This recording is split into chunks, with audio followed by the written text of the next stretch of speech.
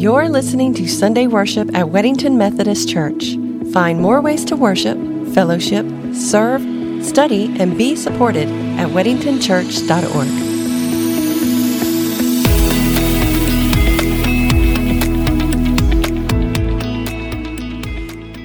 I invite you to take your Bibles, if you will, and turn with me to Galatians chapter 5. The New Testament book of Galatians, Paul's letter to the churches of Galatia. Galatians 5, beginning of verse 13, where Paul writes, "You, my brothers and sisters, were called to be free, but do not use your freedom to indulge the flesh. Rather, serve one another humbly in love. For the entire law is fulfilled in keeping this one command: love your neighbor as yourself." Will you pray with me? Almighty God, we give you thanks for your holy word, for the privilege now of studying it together. And God, as I stand before these, your people, this is your church. I pray that this will be your message and not my own, through the name of Jesus the Christ. Amen. As Pastor Ed mentioned, this is the beginning of the great week of service. One of the things I love about our church is the amount of mission emphasis that we have here and the involvement in loving God and loving others. Just last Sunday, we were privileged to have here Simon Mwara with us from Kenya.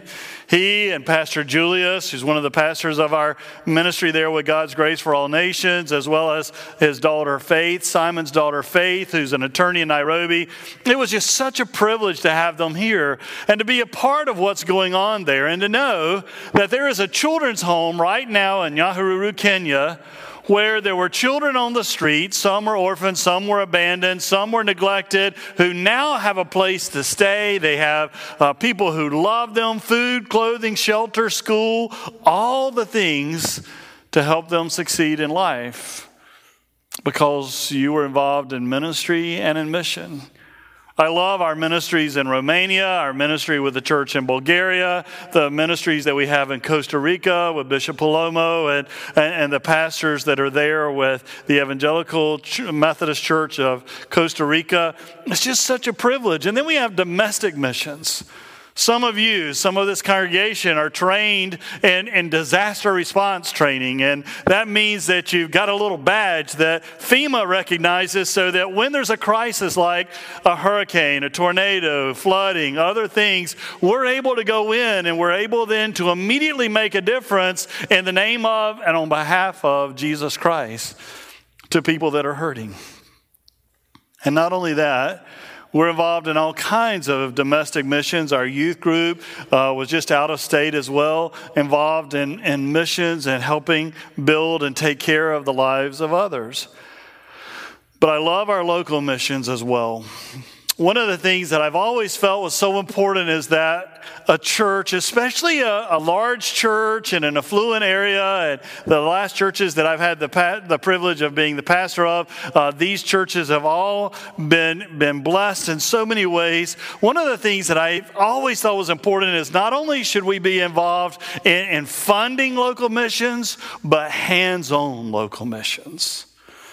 I love the fact that we are able to fund and make the difference. You all change lives. Every time we take up this offering and we give thanks to our God, you're making a difference. And I actually stand before you today because there was somebody who had the financial abilities to go. If people are willing to go to seminary and a life of ministry, I'm willing to help pay for their education. And I'm so grateful for that.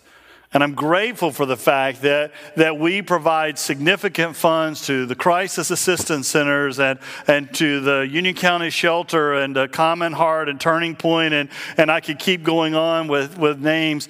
But it's also important that we get to spend time together, that we get to meet people around us, and be able to be reminded that God loves them as much as He loves us, and that He loves their kids as much as He loves my kids, and that He died on a cross just as much for them as He did for us. It's so important to realize that we're family, and what a joy to be a part of these various ministries and missions. And I love our ministry with the homework help near our Monroe campus, where we're partnering with one of the schools that's there, and we help these kids with their homework. And one of the reasons for that is, one of the ways you break the cycle of poverty is by helping them succeed educationally. And it's such a privilege to be a part of these families and to be a part of their lives. And then I just think the sandwich ministry that we have at this church is incredible. Some of you are involved with it. Some of us in just a little while will probably be watching a little NASCAR. Here's the thing I want to share with you. I don't think their pit crews can hold a candle to our sandwich crew. It is just absolutely amazing that you can make 1,300 sandwiches in under 30 minutes. But the thing that I really love about it is that children are able to put on a glove and put a piece of cheese on a sandwich. And to be taught at an early age how we're called to love others and make a difference for others. And just to be reminded that sometime today, tomorrow, or very soon, someone else is going to open that sandwich and thank God they have something to eat today. And this child helped make that possible. It was interesting. Last Sunday night, I had the privilege of taking Pastor Simon, Pastor Julius, and Faith to meet with our youth group.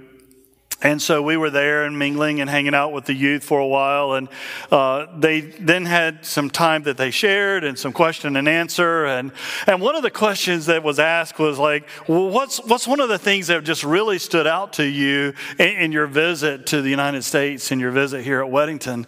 And it never fails. One of the responses was food. You guys have food. You have plenty of food.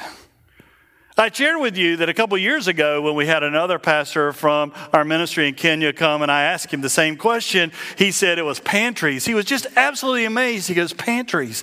Every family that I went to see had a pantry. You already know today that you get to eat tomorrow. Wow. And so they were sharing with the kids. You just sometimes don't know how blessed we are that we have food. I mean, it's reminded me, and sometimes I feel really guilty. I know you've probably done this too, but have you ever gone, you open the refrigerator and you shut it, you open the freezer, you shut it, and you go to the pantry and you look around and you shut it and you go, nothing really sounds good to me. What a first world issue, I mean, you know how many people would love to go open your refrigerator, open your pantry and go, wow. We are so blessed. They were sharing with the kids about how blessed we are and sharing about water and the need for water. And Pastor Julius was telling us up in the Samburu how salty the water is and how you can't really drink that. And he might be limited to 20 liters of fresh water. And that's all that they really might have access to at a time. And we turn that up with bottles at a time. And we were standing outside of a family's home that had a pool, and he turned around and he goes, I would love to take that water to Kenya. Wow. They were sharing how blessed we are, but food insecurity and things like that's not only in Kenya. We make the sandwiches here because there are people right around us who do not know what they will be eating tomorrow. What difference do we make? Now, one of the things I constantly share that's my vision for our church, actually for all churches, but for our church in particular, is that we be a discipleship academy. When I say a discipleship academy, my point is, we are, this church, this sanctuary, from what I understand, is the highest elevation in Union County. So the good thing is, everyone looks up to us. But we don't want to just be a pretty church on a hill. And we do not want to just have some Jesus pep rallies. We have amazing music, amazing worship. Our preacher is phenomenal. But we want to be, I'm kidding. We want to be a discipleship academy. And what I mean by that is a disciple is an apprentice. And we're called to be an apprentice of Jesus Christ. To learn to do what Jesus did. So did he worship? Yes, and with passion. And do we study the scripture? Yes. And we grab deep into the scripture with Bible studies. That's all part of being a disciple. But being a disciple is also doing something in the name of Jesus. Well, Paul, writing to the churches in Galatia, he's talking about the freedom in Christ. He said, we're free in Christ. And he says, brothers and sisters, you were called to be free. This is something that God has made you for. But he said, but do not use your freedom to indulge yourselves, but rather serve one another humbly in love. So one of the lines in our mission statement is humbly serving in love. And here's where you get that. Serve one another humbly in love. For the entire law is fulfilled in keeping this one command, and that's to love your neighbor as yourself. We talk about the great week of service, but actually it's a great call of service. And this week is just something we do that's kind of a blitz for ministries we have going on at all times in the life of our church. It's an opportunity for us to get exposed to what God is doing and the ways that we can serve in our community, the way that we can serve in our country, the way that we can serve in our world. As a matter of fact, Martin Luther King Jr., who, given our relationship with Jesus Christ, then said that life's most persistent and urgent question is, what are you doing for others? What are you doing for others? We are called to be the church, and if we're a discipleship academy, learning after and being an apprentice of Jesus, how did he handle things? And one of my favorite scriptures is in Matthew chapter 14. And in Matthew 14, as you read that scripture, you'll see that John the Baptist had just been beheaded. And that just absolutely ripped Jesus to the core. And I want you to remember why. And remember before Jesus was born and Mary was expecting Jesus, and you have Elizabeth with John the Baptist. And remember how Mary goes to visit her because they're family? John the Baptist was Jesus' family. He had just heard that someone in his family had died. But not only had someone in his family died, someone in his family had been killed in an unmerciful way. He had been beheaded. And so Jesus is now distraught and grieving because of the loss of a member of his family. But not only that, Jesus also knows they went after him. They're soon coming after me. And so Jesus needed some time alone. And when you read the scripture, it says, so he departed to go to a quiet, deserted place by himself. He just needed some time away. And so when Jesus gets in a boat and he goes across the water, the crowds see what he's doing. And by the time he gets to the other side of the shore, there's already a crowd of people that are there. And you would expect Jesus to go, seriously? Can I not even have 10 minutes to myself? But he doesn't. Look at Matthew 14, beginning of verse 14. When he went ashore, he saw a great crowd, and he had compassion for them. And he cured their sick. And when it was evening, the disciples came to him and said, this is a deserted place. The hour is now late. Send the crowds away so that they may go into the villages to buy food for themselves. And Jesus said, they need not go away. You give them something to eat. And they replied, we have nothing here but 5 loaves and 2 fish. And he said, bring them to me. Now, I love this scripture because Jesus sees the crowd and he's filled with compassion and he does something.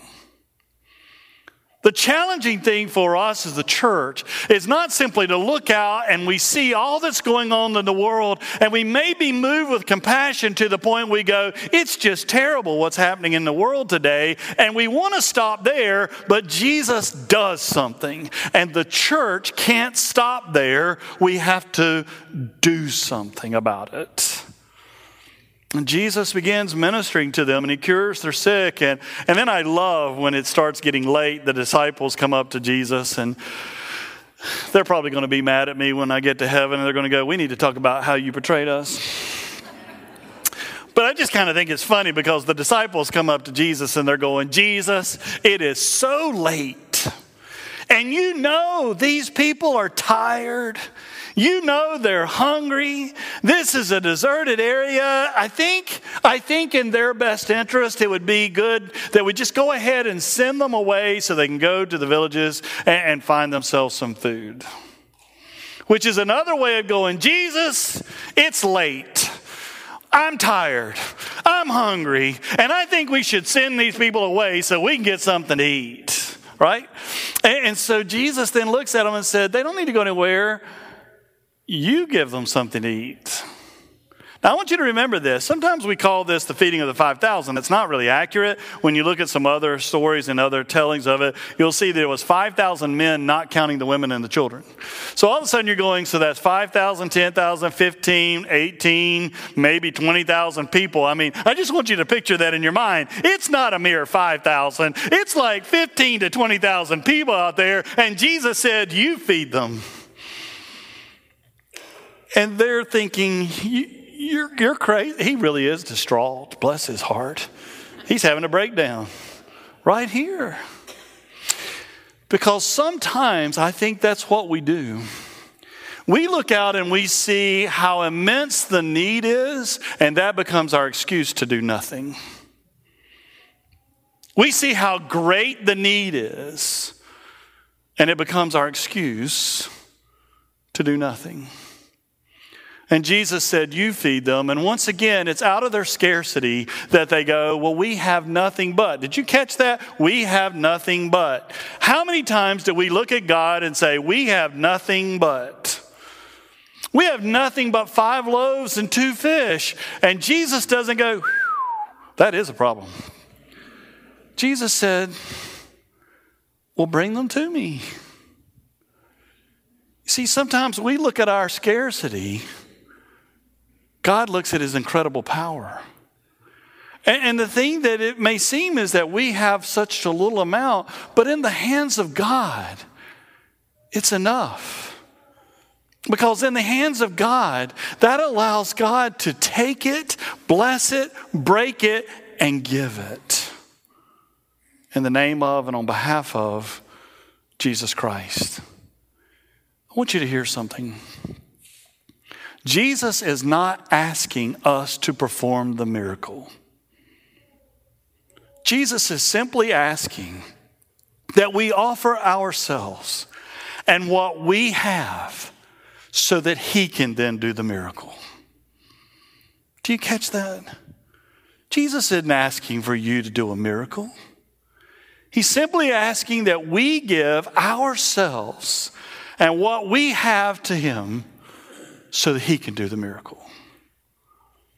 I love the way that James puts it as well in James chapter 2 at verse 15. James has been talking about faith, if it doesn't have any works, is dead. And you kind of hear a little bit of sarcasm in James when he says, now suppose a brother or sister is without clothes and daily food, and one of you says to them, go in peace, keep warm, be well fed, but does nothing about their physical needs, what good is it? In other words, when we look at Jesus, he saw, was moved, and he did something. He was moved with compassion. What good is it if you simply, I wish they were fed, and did nothing? Mother Teresa puts it this way. She said, give your hands to serve and your hearts to love. And we're called to give who we are to our God that he can use us. And we have different talents and different abilities. We're not all called to serve in the same way. As I mentioned before, some people are blessed with financial abilities. And I thank God for a man by the name of Frank Sherman and the Sherman Scholarship that I had when I was at Emory University. And I give thanks to God. There's some people who go, I can't actually be here to make the sandwiches. We have a family that lives out of state, and they go, we can't be here to make the sandwiches, but we can provide the food for somebody else to make the sandwiches. Sometimes we may not be able to be the ones who can cut the lumber and build the habitat houses or help repair or build handicap ramps and do other things, but you can provide the materials so that someone who has the skills of carpentry can build it. You see, Paul calls that the body of Christ in 1 Corinthians 12, that we all have talents and abilities and blessings and gifts and things that God has given to us. And your ability to serve and how God has blessed you may be different than how it did me, but it's when we use them together that it's amazing. Desmond Tutu put it this way. He said, do your little bit of good where you are, and if those little bits of good put together, that'll overwhelm the world. Do your little bit of good where you are. It's those little bits of good put together that overwhelms the world. We look sometimes at the immensity of the need and go, what can I do? But if each of us did something, imagine what would happen. Now, I grew up hearing about and being amazed by a girl and then a lady by the name of Helen Keller. Many of you read and heard about her as well. And at 19 months of age, she has this incredible illness, and probably scarlet fever is what they're guessing. And it left her blind and deaf. But rather than being helpless, her amazing story is how she grew up to be this incredible person making such a difference in so many lives. And Helen Keller is accredited with saying, I am only one, but still I am one. I cannot do everything, but still I can do something. And because I cannot do everything, I will not refuse to do the something that I can do. There's something I can do. Now, the good news is this. To be an apprentice means we learn from somebody else. And as apprentice of Jesus Christ, He never asks us to do anything He's not willing to do. So we're preparing now to come to this table, and when we do, you might be reminded that on the night when Jesus was betrayed, He got up from the table, according to John 13, and did the craziest thing. He took off His outer garment, put on a towel, knelt down and washed His disciples' feet, and then began to share with them, I am your master, and yet I'm serving you. This is what it's about, is serving one another. Go and do as you've been taught. Now, a little bit later, we're going to watch Him take off that outer robe again.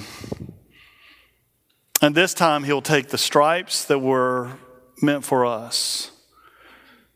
And He will look out at you and me, and He will be filled with compassion.